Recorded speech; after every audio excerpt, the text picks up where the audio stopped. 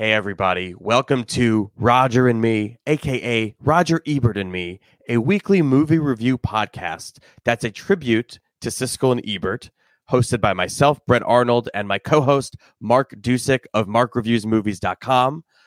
We aim to cover every new theatrical release and every new streaming release every Friday in the format pioneered by Gene Siskel and Roger Ebert. If you're unfamiliar, check out At the Movies, or one of the many incarnations of Siskel and Ebert.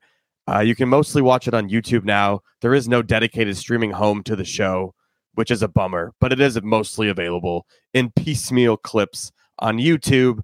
The name of the show made a lot more sense when we were revisiting old episodes of Siskel and Ebert and rewatching those movies and reevaluating them. That's where the cover art comes from. But instead, we have morphed into the all-encompassing, just do what they did. Cover all the movies every week. It's something Mark's been doing for 23 plus years at this point. Every time I say it, I add a year. I don't know if I'm right, but it sounds right. So this week we have seven new release movies, despite the fact that if you were to check your local listings, it doesn't seem like there's any movies coming out this week. Last week, we had the same problem, and there were 9. Now there are 7. It's another week where we didn't leave the house. They were all, small enough that they gave us links to watch at home. So it doesn't feel like there's anything wide or big. But there's still some good stuff in here, including one that I had never even heard of that is very small and is easily my favorite movie of 2024 so far. And it goes back farther than that. It's a great movie. We'll talk about that one among several others. I'm just vamping at this point. Mark, what's up? Not much. Again, cool. There's never anything up. There's nothing ever special up. One time I'm going to ask you, and you're going to have some amazing information for me. Yeah, but not today. I climbed Mount Everest. Yeah. Wait, what? Yeah. One of these days. You can be guaranteed you will never ever hear those words come out of my mouth, except as a joke. I watched a bunch of movies this week. It will be the most recent information, probably. I watched one movie this week. What? Yeah, that's not wrong. True. Is there something wrong? That's also not true. That'll never happen. That will never happen. So as you can see, we watch a lot of movies. The first one, let's talk about a movie, Mark, that I saw a full year ago at the Sundance Film Festival online version. I did not go to Utah. I stayed at home and watched it in New York City. But this explains, if anyone was wondering, why isn't Brett watching all the 2024 Sundance movies? It's because I'm still reeling from Sundance 2023 and hosting a podcast where we aim to review every movie every week. So I end up doubling back and rewatching 20 movies, 15 of which I thought were bad for this show. But this time, I rewatched a movie that I liked okay at the festival, and I liked it even more this time. And that also happened with the movie called Fremont that I enjoyed. That's out now. You can watch on some streaming platform. But the movie I'm talking about now is Sometimes I Think About Dying, starring Daisy Ridley. Here's the trailer.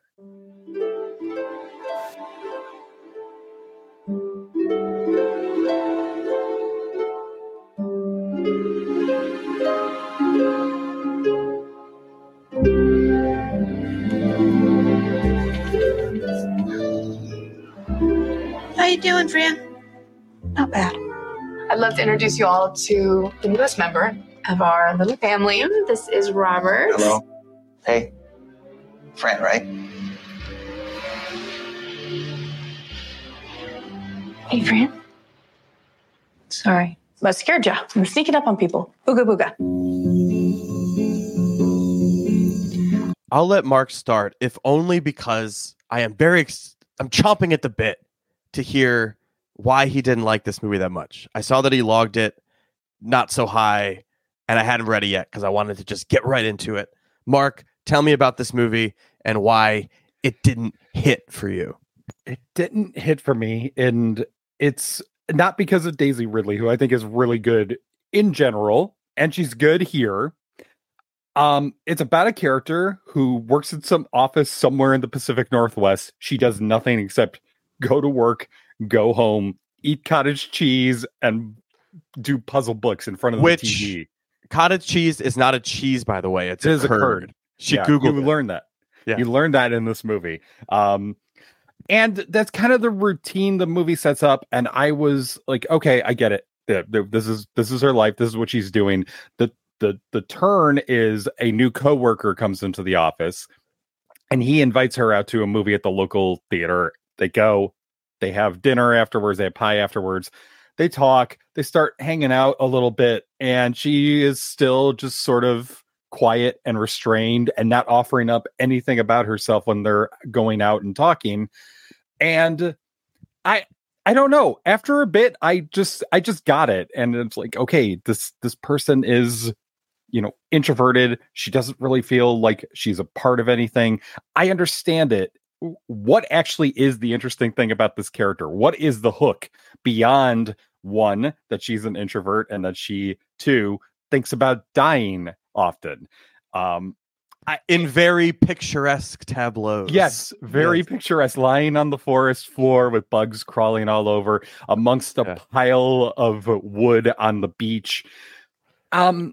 It didn't hit as much as I appreciated Ridley's performance and the sort of very, I don't know, all those scenes in the office are pretty picturesque too. The way that she's framed amongst all the people, but against the door, or like crouched on the floor, and you see just the coworkers' waist as they're having a conversation that you can barely hear.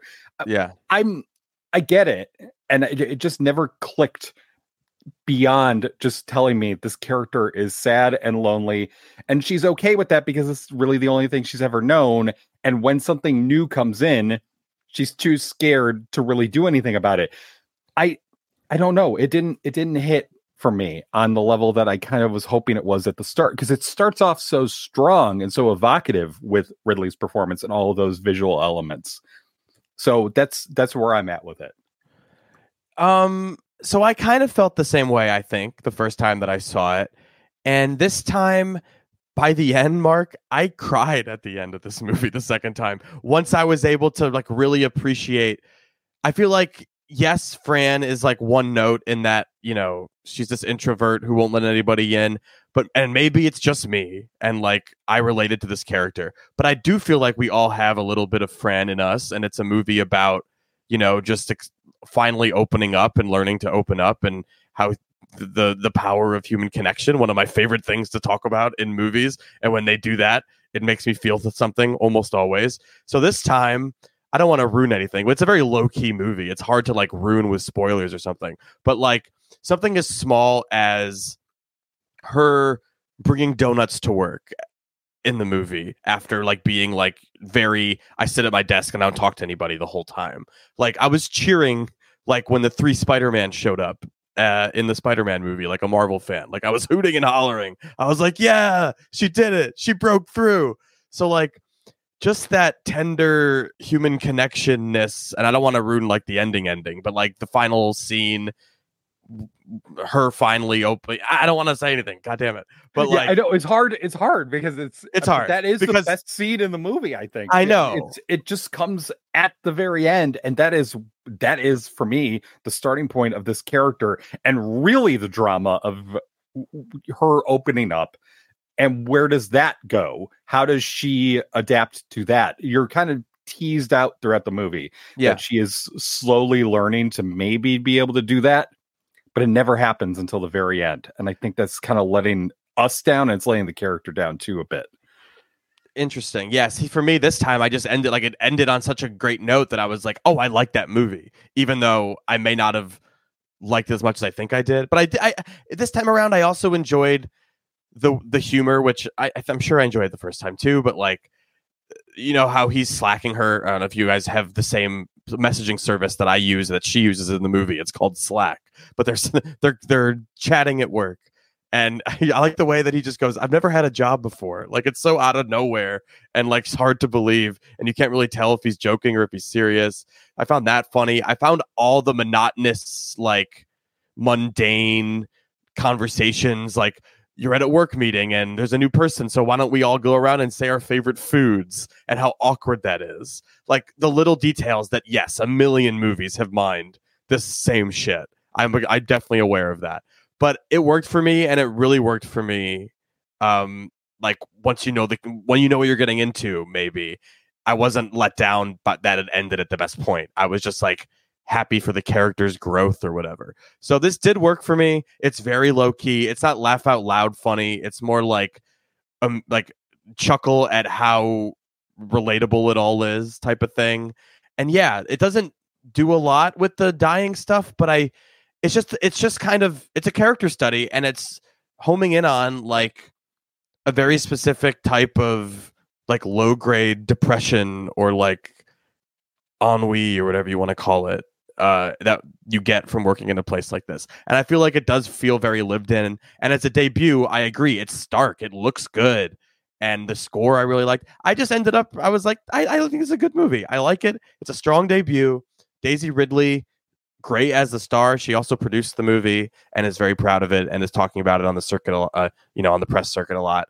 And I was surprised to enjoy it as much as I did this morning when I rewatched it. Full-throated 3-star review for me. I liked it. Disappointed 2 stars, and I mean, I get it. It didn't hit me on the level that I think it hit you, even though I recognized everything about the character.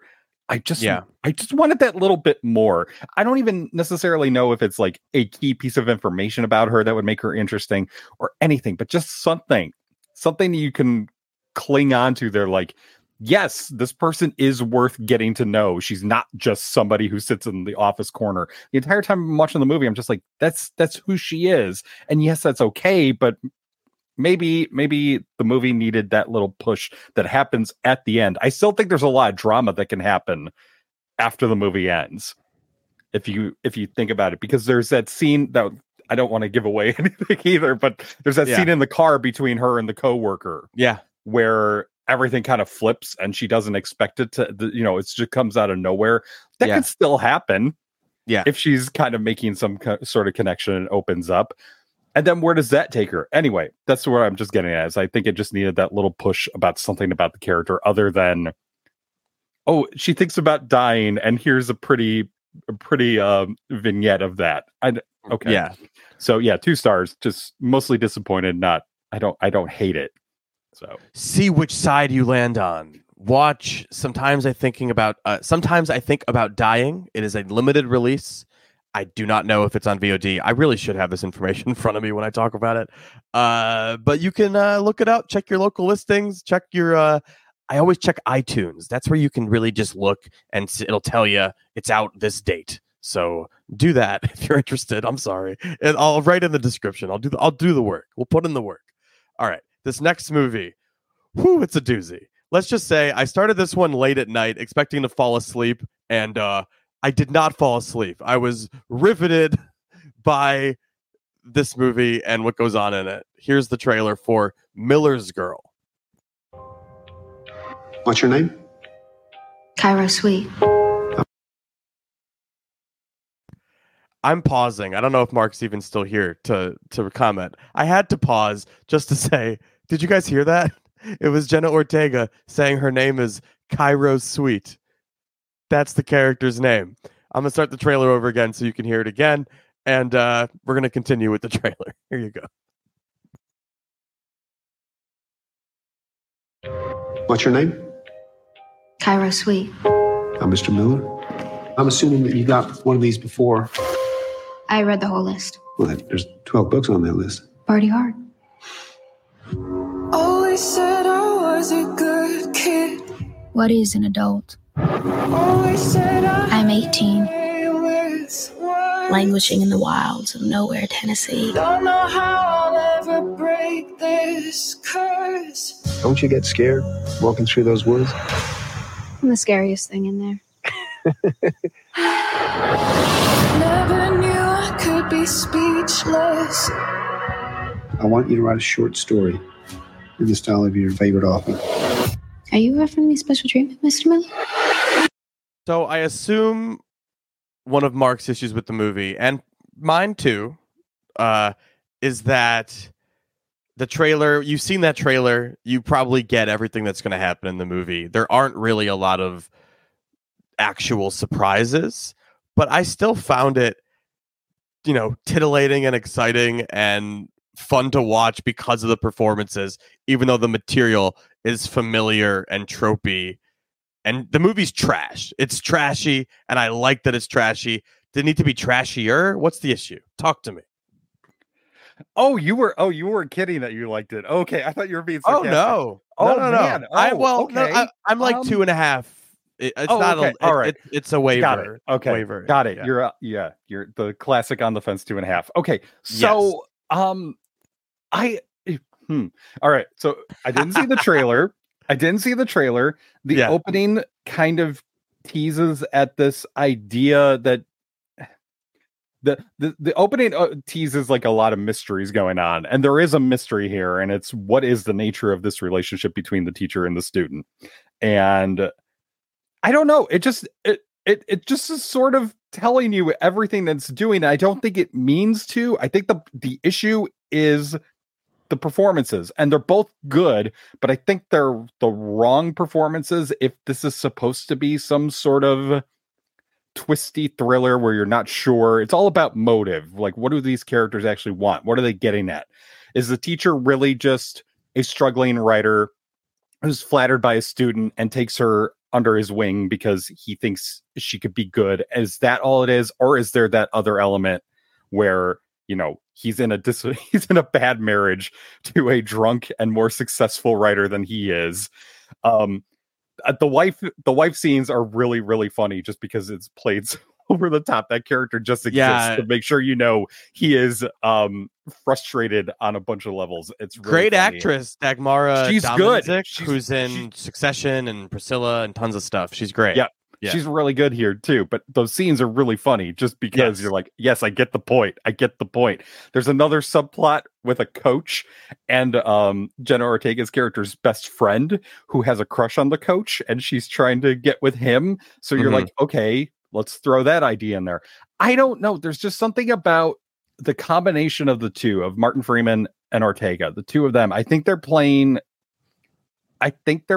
towards what is actually going on here, potentially more than the mystery of it. If that makes any sense. Like, Jenna Ortega is very good, and she's good here, but she's playing the character in a way that I could see everything that was going on with the character. I didn't have any doubt about who this character is, what this character wants. Nothing was there. So when that ending comes along, it didn't surprise me. It didn't shock me. Yeah. It didn't do anything. I'm just like, yeah, okay. And it's more the journey than the destination of a movie for me, where it's like you're either going to have fun watching Jenna Ortega in the first minute of the movie via narration go, I am 18 and entirely unremarkable. It feels like she says that so you can't be that mad at the movie, right? It's like, yes. Don't worry. Oh, she's 18. She's 18. Okay. Yeah, they throw that in for sure to try to really get you funny. To be like, you have no moral qualms about it. Like, she's 18. Yeah. It's not so much that. It's just that the quality of the performance is a certain tone, a certain attitude that just kind of, I think it just tells you everything you need to know about the character before you're supposed to know. Because I think that entire opening, beyond the whole thing of I'm a ghost, nobody pays attention to me, where are this girl's parents, that mystery, forget all that stuff. The mystery is setting up who is this person? Is she just sort of like a wallflower? She's a product of generational wealth who lives in a mansion. That's also exactly. part of her narration. I know. But I'm just saying, Ortega's performance, I think, gives away too much. That's what I'm saying. Sure. And so it felt totally anticlimactic when that big thing comes around at the end. Yeah. I mean, the whole thing is pastiche. It's hard to be super excited about it. But when it really gets to the erotic stuff, when they're reading smutty Henry Miller books, is it aloud or whatever? And it just, I mean, maybe it's just the pure sex sells of it all. But on a basic on a basic instinct level, I was going to say, what's a movie reference? On a basic level, there's something titillating and exciting about the material that I can't outright dismiss it, but it's still yeah, like it ultimately doesn't lead anywhere that you don't see coming. But it made me laugh so much, Mark. Her name is Cairo Sweet, for Christ's sakes. And the degree to which there's no other students at the school and stuff like that. That was funny. That it's funny. Like, I feel like the movie knows it's funny with that. Like the Southern Gothic look and the fact that it is just like this story that is just these characters, very stagey, and there's literally no one else at the school ever. Like all those elements that are, it made me like, it's like, is this an assured debut, or they weren't able to afford extras? Like, is it one of those things? I'm like, I thought it was an interesting choice, and I feel like it's full of interesting choices, even though the script is lackluster. But man, I had fun watching these two perform this trashy script. You know what I mean? It's just like a guilty pleasure that, like, it, late January, right? It feels like a perfect late January 2.5. See it if it sounds interesting to you, but it's not great. But I had fun. That's where I'm at with it. 2.5. I'm definitely not that high. I'm just at 2. I think the scenes where the two of them are talking literature and having that sort of innuendo moments between themselves. Yes. I think that works. I think that stuff works. That's because Freeman and Ortega are good here. What about when he's reading what she wrote? Did you like that? In the shed? Yeah, I was dying. I was laughing. Great. That's what I mean. I feel like you could easily just walk away from this and go, it's so bad, and it just doesn't work for me. It's so over the top and bad and silly. But if you're the type of person who likes, I don't know, I hate the so bad it's good thing. I don't think that that's what's going on, but I think it's self-aware and campy, or whatever you want to say about it, and it knows that it's funny that he goes off to the shed to whack off to her fan fiction, or whatever you want to call it.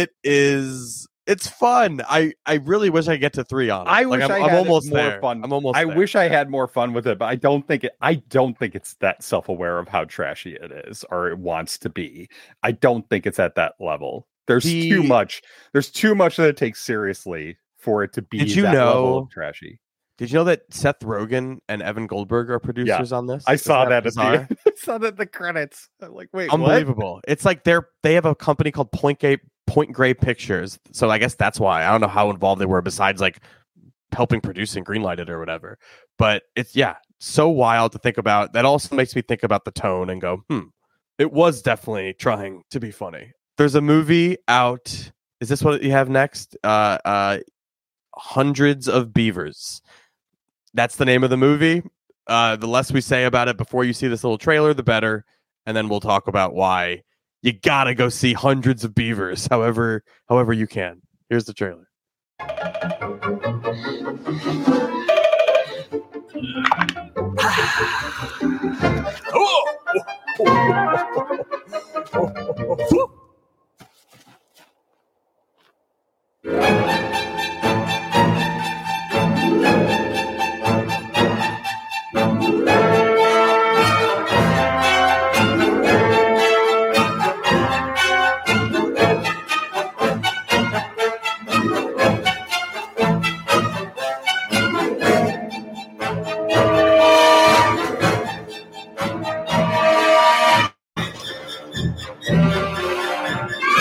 Hard to describe, but also not that hard to describe, because it is like this by the times this times this times this. So for me, it really played like live action cartoon, Looney Tunes style, done in the style of a Buster Keaton silent comedy, and it has a video game aesthetic. Like a classic video game aesthetic. There's one part that I'm like, this is just Mario. Like, this is just old NES Mario. And it's just about a fur trapper killing beavers in various ways it's not even a 90-minute movie. It is like a hour 50 almost. It is a full, maybe hour 45. It is a full movie. When I sat down and watched it, I said, there's no goddamned way. I know Mark said, just trust me and watch it, but there's no goddamn way I will be laughing that whole time. There's no way it can sustain this silly premise throughout that whole time. And it absolutely does, because it just is bursting with inventiveness and creativity. and in both the visuals and the comedy. It's just mind-blowing, slapstick, funny. I couldn't ruin the gags if I tried because they're all so visual, and they like the running gags, especially like the way they build on them themselves. So funny, and it's astounding. I'm like I'm at a loss for words. It's like one of those indie movies you see, and you're like, this is amazing. I didn't know that was possible to make a movie that looks like this. Like it's black and white, clearly shot, on good cameras, probably like a DSLR or something, and done in like After Effects, I guess. Just like you can make this on your computer. Like an indie person with skill could make this, and they have, and it's amazing. And I don't know, studios should take note of this guy and give him money because this presumably was made with very little, and it's amazing. Yeah, it is. I don't know what else to add to it, although I want to add so much to it because I think we're underselling it. It's a minor miracle that this movie got made and it's made this well and it looks this good.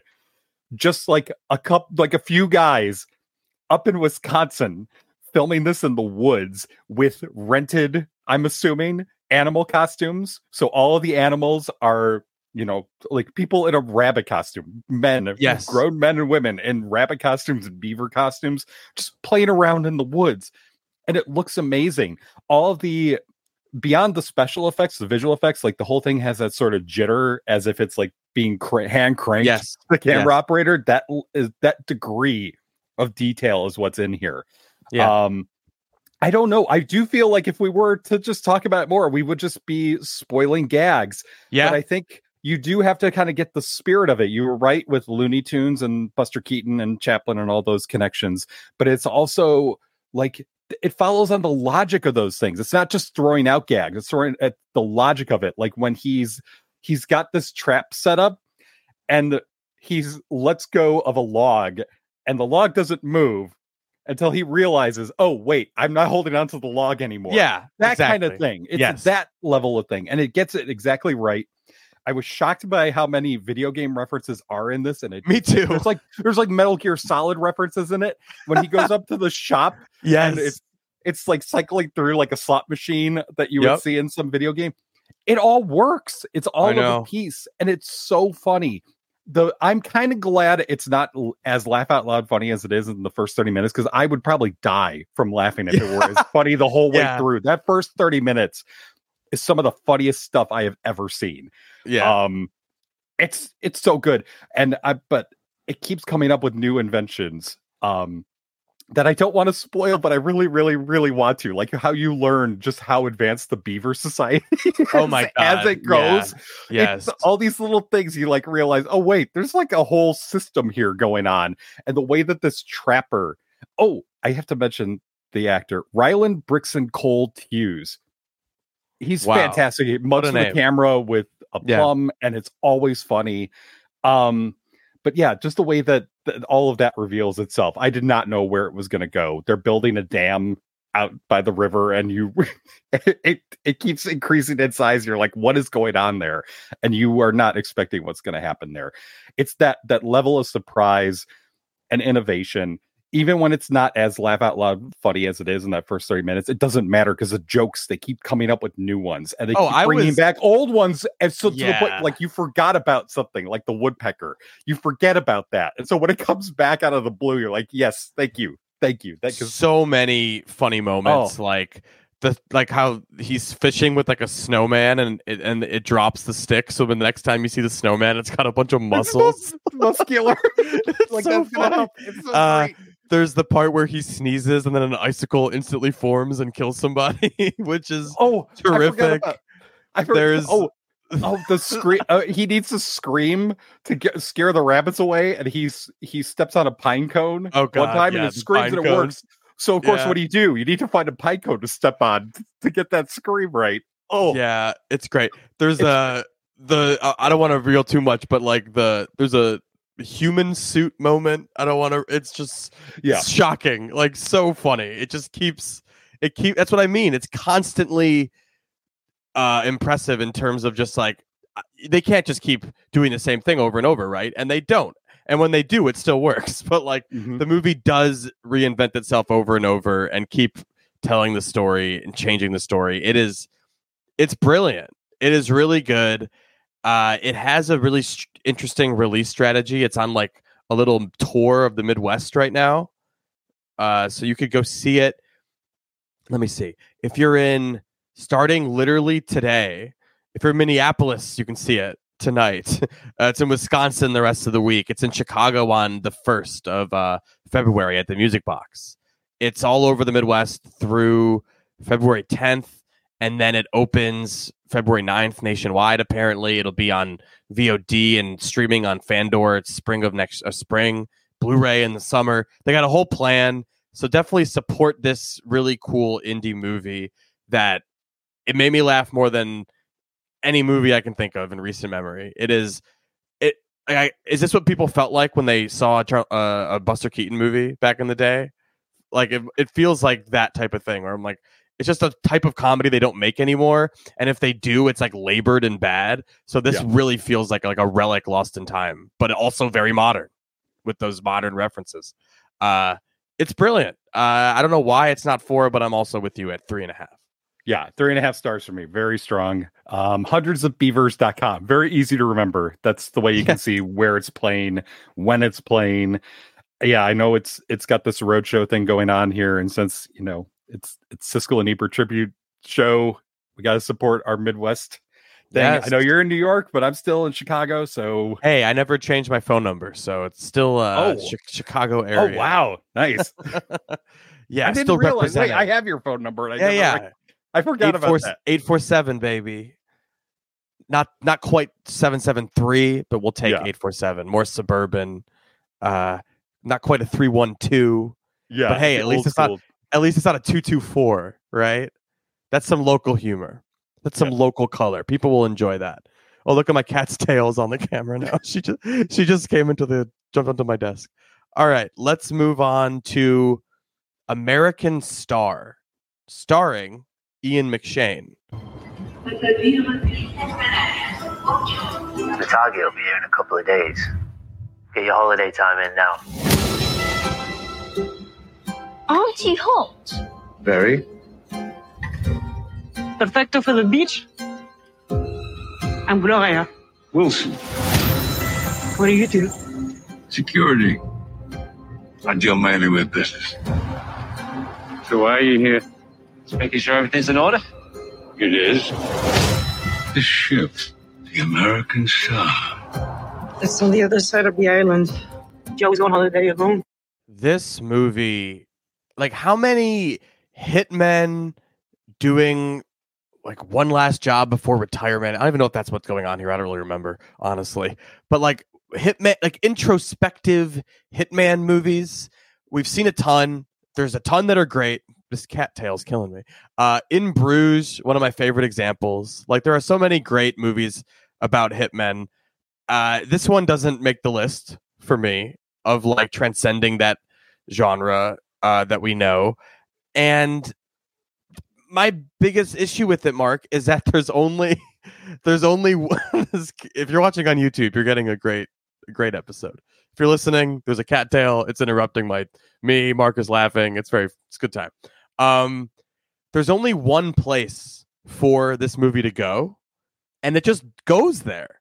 And I couldn't believe after all the laborious, like what we're watching, I'm like, it couldn't possibly be as simple as this, right? And it was.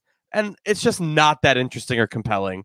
And it doesn't really have any like life lessons to walk away from about living your life to the full. Like what I get out of other Hitman movies, I feel like I did not really get. It just has all the cliches and none of the like impact, if that makes any sense. I don't know. Yeah, there are worse ideas, I suppose, than having Ian McShane meander around an island off the coast of Africa for like almost 2 hours. But that doesn't make it a good idea. I mean, McShane is great. He has that gravitas to him that I'm like, okay, I can follow this actor around for 2 hours as he reflects on life and everything that he missed out on and what all this is bringing him towards, like this inevitable end. that is coming, and I'm like, okay, yes, I can watch that, but what's the point? Where's the backup? Where's the rest of the movie backing up that performance and his presence? It's not there. It's just the ship as the metaphor is so on the nose that it's like it's so funny. It's so very funny. It's funny. This ship had so much potential. It was gonna be a cruise liner, and then World War II broke out, so it got drafted. The ship got drafted into World War II, and then it fought a bunch of stuff. Yeah, I wonder if there's any parallels with our parachutist from the war. I wonder if our hitman, who had a promising young life and then went to the Falklands and fought and watched all of his buddies die, and then ended up being a hitman. I wonder if there's any parallels between him and the ship. Who watched all his friends specifically drown, which is the reason why he won't swim while he's on a beach vacation.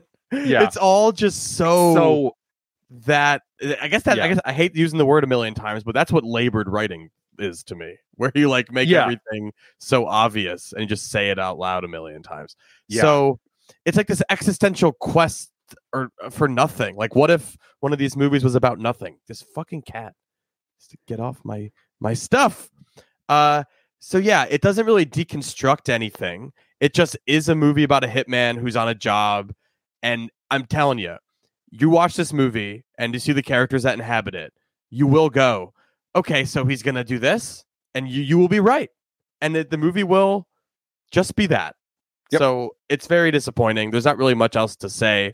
It's really not. I mean, there's like a relationship he has with potentially the girlfriend of the target, although I think that's left intentionally vague whether or not she has any kind of connection to the guy other than the professional one that her mother is the real estate agent who sold the drug dealer the house. Like, is there something there, or is she just wrong place, wrong time, and he just happens to be there? Yeah, there's a lot of stuff like that going on. It's not very mysterious. The character's not a mystery. There's no enigma here. There's no puzzle to unwrap and put together. It's just there. And how much you appreciate it is how much you like seeing Ian McShane be cool and retrospective for about 2 hours. And I was fine with it to a certain extent, but no, not with this material backing it up. Not at all. Yeah, it definitely is underwhelming. I wish there was more to say. This is going to be a quick episode, apparently. There's really not a lot to say about a lot of these movies. It's just so damn obvious. I couldn't believe it. I just couldn't believe it. And yeah, nothing to say. 2 feels 1.5. It's 1.5. It's a 1.5 star movie for me. Yeah, I'm giving it 2 because the performances, like, beyond McShane, the performances are good. I liked the Nora. It doesn't look bad. It looks she like plays a movie. A woman who might be caught up in the whole thing and might not be. She's good. Sure. Yeah, I don't know. It's really hard. I like the little moments with the kid who doesn't have any parents. His parents are always fighting, and so he kind of has this relationship with him because his character never had any kids. Oh yeah, that's the other thing. Like, he's looking for a legacy too. And where's that legacy gonna be? Like, all the stuff you expect, but it doesn't dive into it at all. No. The backdrop it's pretty. Yeah. I mean, it's got some stuff going for it, just not nearly enough. Yeah, totally agree. Let's talk about the next film, which is The Seeding. Talk about an obvious metaphor. It's obvious metaphor week at the Roger and Me podcast. Here's the trailer for The Seeding. Hello? Can anybody hear me?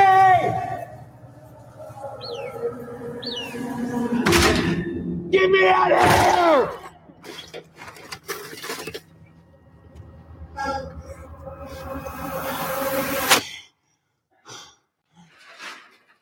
Hello? Hello?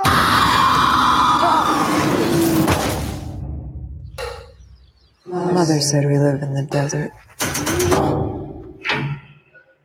But out there lives the mirage.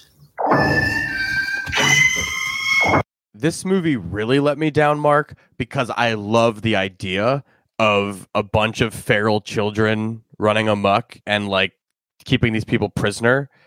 But the movie's not really interested in that aspect of it.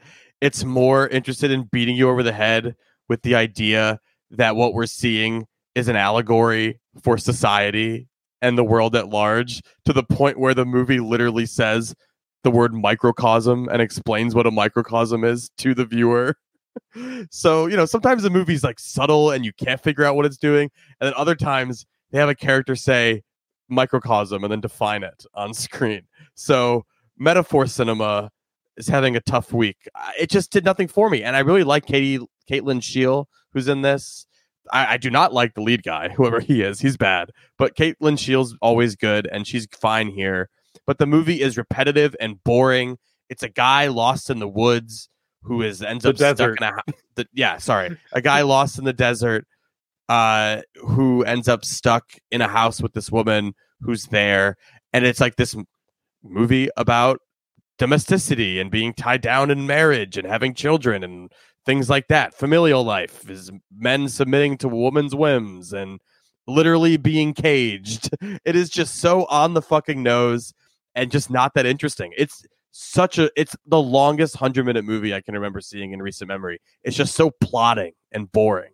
Do you agree with all that I said? Yeah, I do. And I think the idea of it trying to function as a thriller is laughable on top of it all when you have this very, very specific allegory that it's trying to go to. And I think it botches the allegory too. I think it botches it big time by the end. Whatever it's trying to say by the end is so confused and muddled that I don't think it says much of anything. But as a thriller, it's so dumb. And the lead guy doesn't help. He's Scott Hayes. I hate to hamper on it. Sorry, dude.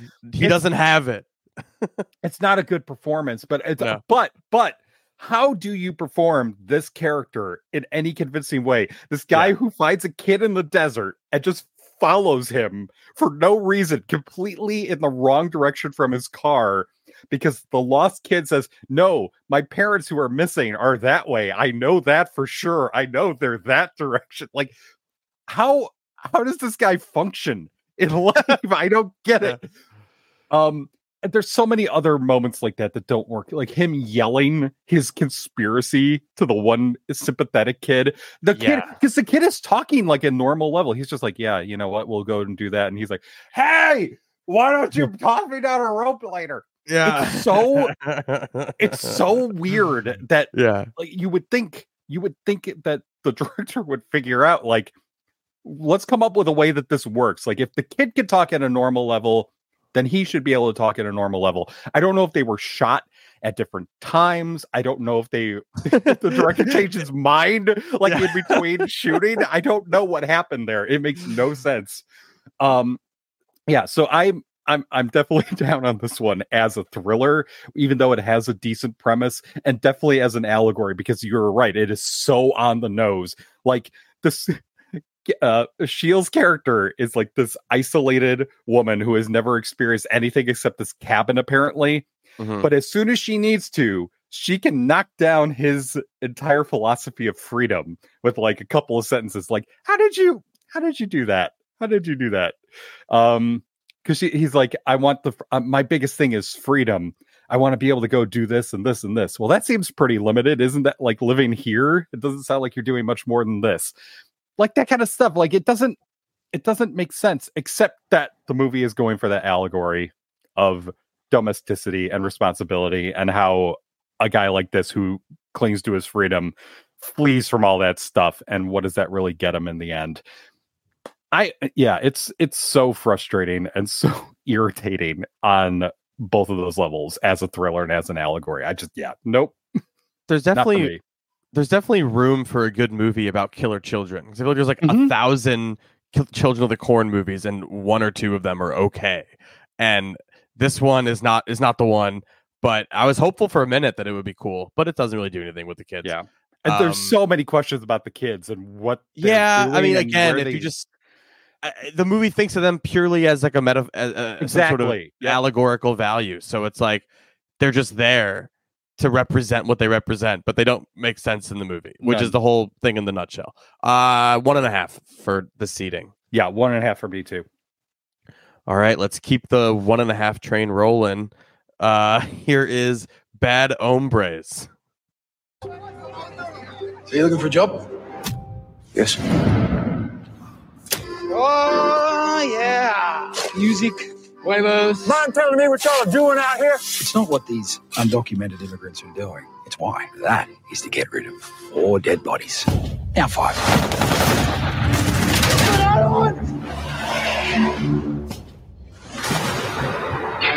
You don't look so great. What did you do, man? We got a job from a couple of guys at the hardware store. They were connected. I don't really care. I do not have another car. I do have a 1972 Chevrolet Camaro. That trailer makes it look like a real movie more than the movie does. I found this to be one of those movies where every scene feels like it's 5 minutes too long, and it's just like characters are talking to fill time to get to the end. There's no substance to it. It's just cliche after cliche. There are some actors you recognize that are good pop up, but they add nothing. I don't have anything to say about this really, so I will throw to Mark. Who wow. Will help me remind me why this movie really just I thought was really, really bad. I'm okay with the scenes going on a few minutes too long because it's more about the characters. And yes, the characters are cliches and archetypes and broad things, but I think the actors bring a certain flavor and a certain color to them that makes them not seem like functionaries in the plot for at least for a little while. I think the strongest part of this is the opening when you have the 2 undocumented migrants and Luke Hemsworth, right? Yes. Yeah. Luke Hemsworth's character, who's this very mysterious Australian man who seems to be, sympathetic and understanding of all that, but he's got this tinge of, something sinister going on beneath him. And I liked having, even though I knew exactly where it's going to go, just because it's obvious, I still liked watching that scene unfold in the desert as they're building something and you realize what's going on and what the characters are about. I mean, it's obvious, but who cares? It lets the characters breathe for a bit and let that scene build up in suspense. And there's other scenes like that happen, and they're cliched stuff. Like there's the scene with the veterinarian, and that's because that's what you do in a crime thriller. You go to the vet, and it's all it's full of that. The whole movie full of that stuff, and that's go ahead. That stuff overwhelms it eventually. It's too much, and it's too much focus on the plot. Yeah. Did you not find it to be so cheap that it's constantly cutting away from action? Like not just like people getting shot for one, but like the aftermath, like it'll depict the aftermath of something rather than like the event. Like if a car crash is happening, it really awkwardly will cut away because they don't have enough money to do it. And then it'll show like a guy jumping out of a car a second later. It just was really shittily put together, I thought. I didn't notice that part of it as much because I think I was less focused on the action. I was less focused on the violence as I was on the characters, because I think the characters who speak in platitudes about this land is your land, this land is my land. Yeah, but that's the character. That's the character. You're specifically pointing out Luke Hemsworth's character, who is supposed to be that guy that is saying those kind of things because that's what he knows, and that's the picture he's trying to paint of himself. I don't think it's fair to say that all the characters speak in platitudes, even though maybe a couple more do.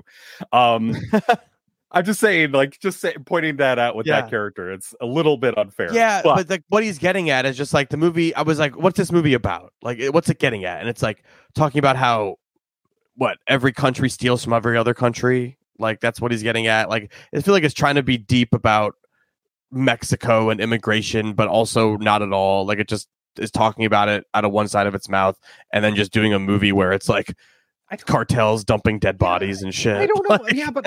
But I don't know if it really has. I don't really know if it needs to say anything. I think it just needs to set up that it's too. I was expecting more political stuff based on the title, which comes from Trump speak. Yeah, you would think it would, but I'm okay with it not having anything to say except to say, like, here are 2 characters who don't have any sort of legal means to correct what's going on. They can't just go up to the cops and say, we're being hunted by these people, because they're just going to get arrested and deported. Like that's just to get the plot moving and to have a sympathetic character. And that's it. And it's okay. And it works on that level. I don't think it needs to say anything more. But my big issue with it is you have all these elements that are interesting, like Thomas Jane's junkyard guy. Like, these are all cliche characters. I know they are, but the actors bring something to them. Tyrese Gibson as the mystery man, I think he's a bit too much, just in terms of like he made the movie feel like what do you call it? Like geezer teaser, where like they paid him for $1 million to show up for 10 minutes. Yeah. Like that's what I felt like for that's kind of where Tyrese Gibson is right now, I think, in his career, which is like, okay, fine. I mean, he's good for him. I think he's good, but I mean, he clearly does not. He clearly does not want to. Yeah, he doesn't care to put in work in Oscar quality movies. He rather work, a day and a half and make $1 million on some piece of shit. Which, again, great work. It worked for Brando. I mean, 100%. Works for a lot of people. It does. I'm not as down in this movie as you are, and I think it's because it does have some moments with characters. Did you at least like kind of laugh the way the chase at the veterinarian's office plays out by the end of it, like the climax of it? I guess a little bit, but then I just wrote down like bizarre attempts at humor that fall flat because it didn't make me laugh really. I don't know. It didn't work for me, but I acknowledge it's definitely a movie, but it's very derivative. The violence is never really interesting. It's just, there's really nothing to recommend here for me. So I'm 1.5, and I think that's generous. Oh man. I'm at 2. Yeah, I'm not too far away from you apparently, but I do think there are some values here. There are some things to take away from it. We're hopping back on the 1.5 train. Let's talk about the Underdoggs. America loves a superstar. I'm Jason 2 J's Jennings. I was a football legend. But once you reach the mountaintop of greatness, everybody wants to see you fall. 2 J's just got smoked. Damn! You pled guilty to charges of speeding and damage to city property. I'm recommending community service with the Long Beach Recreations Department. I thought I was getting like some Martha Stewart kind of treatment. You too good for the community that raised you. So the problem with Underdoggs is that you've seen this movie before, which would be fine because there's some variations, right? Sure, but we've also seen this movie before with the variations that this movie's doing. Like, it's an underdog sports movie with an unlikable, narcissistic protagonist who's going to slum it and learn a lot from these kids. That's the basic thing, right? Variation 1 is that it's Bad News Bears style raunchy. The kids are inappropriate. This movie is rated R and proud of it. It tells you right up top, like, fuck you, this movie's rated R and kids get drunk in it and stuff. It's very proud of that. That's really all it has going for it. But again, I reference Bad News Bears because it's been done, and it was done in the 70s. And then the second variation, if you want to even call it that, is Snoop Dogg's in it. And I feel like if we're doing rapper variations on this, didn't Ice Cube do one? It was directed by Fred Durst, and it was called The Long Shots. That's a real movie that exists. Oh man, it was a football movie. I do remember that. But like, my point is, what is this movie? If you can't sell it as, it's an underdog sports movie, but a rapper stars in it and Snoop Dogg. I just don't understand the selling point. Like, all these things already exist, so there's nothing going on. If the movie were funny enough on its own, who cares? But it's not. It's not funny. It wasn't entertaining. I was annoyed with it. What did you think? Yeah, that's a big thing, is that it's not funny. It doesn't, it tells you right up front, like you said, that disclaimer that kids in this are going to swear, but you know what? Kids in real life swear a lot worse than this. Like, yeah, okay, cool. And all the kids stuff doesn't feel like it's pushing any envelopes. Like, maybe you should have had the kids improvise some jokes and they would come up better than the ones that are here. And I hate to say it, Snoop Dogg is completely miscast. He is as the lead in his own starring vehicle. As the lead in his own starring movie. He's miscast. He produced this movie and he should know better. That's sorry. Such a funny thing to say, but you're right. Yeah. I like Snoop Dogg. He's funny. He can be very funny. He is not the right guy for this role. He's too laid back. He is too easily charming, and he is too naturally funny in an unassuming way. And this character is supposed to be a jerk. He's supposed to be like the most obnoxious person you can think of. And he's very unlikable. Yeah, it's very unlikable. It's the same thing the Ticket to Paradise problem I have. Why are you taking Julia Roberts and George Clooney and making them very annoying and hate each other? Why are you taking Snoop Dogg and making him the most obnoxious guy? I mean, I know for the arc of the stupid movie, but like it doesn't work. But it doesn't work. The performance doesn't work. And I was, as soon as Mike Epps shows up as like the loser from Long Beach who can't get his life together, I'm like, he would have been better. He would have been better. Well, yeah, I love Mike Epps. He's so funny, I do too. And he gets nothing to do here but do the same joke over and over again. It sucks. But he could have been funny, and Snoop Dogg could have been a cameo. Here's the most annoying thing. If they really wanted to go for it, the whole movie is about bringing awareness to the fact that there are youth football camps and teams that need help and financial support and coaches. Snoop Dogg does that in real life. Yes. Why not make a documentary about that? Yeah, that's a good point. That would have been a better. There's your movie. Thing. If you really want to go for it, make a documentary about Snoop Dogg and his participation in youth football and what that means to him and to the community and these kids, instead of coming up with this familiar, predictable plot. Like that's a Sundance opening night film right there that you described. Yeah, that's a Sundance audience winner right there. Yeah, and this is certainly not. There's really just nothing to it. It hits all the formula beats you know it will, and it doesn't really make you laugh along the way. I don't even think super fans of Snoop will find anything to like here. 1.5, again, feeling very generous on my 1.5 train today. Yeah, 1.5 for me too. This is man. All right. Well, we'll be back next week with a real movie alongside a bunch of other smaller ones. Argyle is out next week, and boy, is it expensive. I've heard that movie cost a lot of money. It's an Apple movie, so that's how that happened. And it's being distributed by Universal, so it's like a real in-theaters movie. It is not an Apple on TV movie yet. It's being treated like Killers of the Flower Moon or Napoleon. You'll have to wait a while. So we'll talk about that and presumably other stuff. Until then, everybody's favorite. Nobody has any issue with this band that we play every week. There's not frequent complaints or anything. Alien Ant Farm with their hit song, Movies.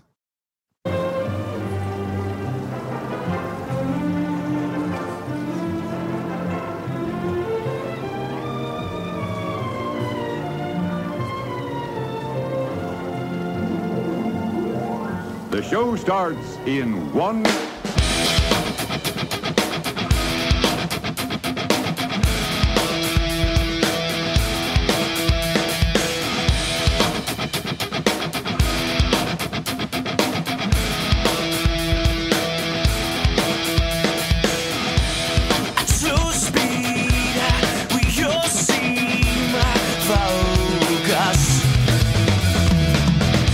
Emotion, we seem wrong.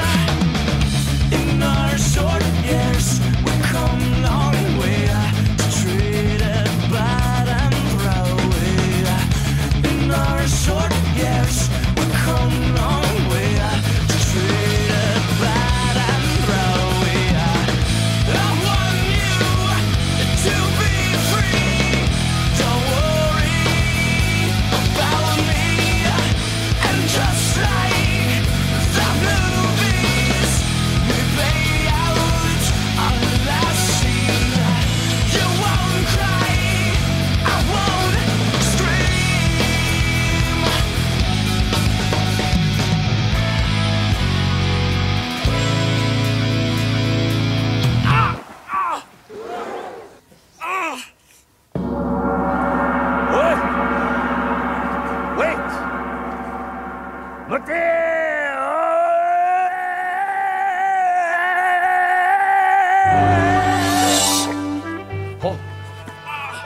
don't think I can go on. 再忍下，下到，よし。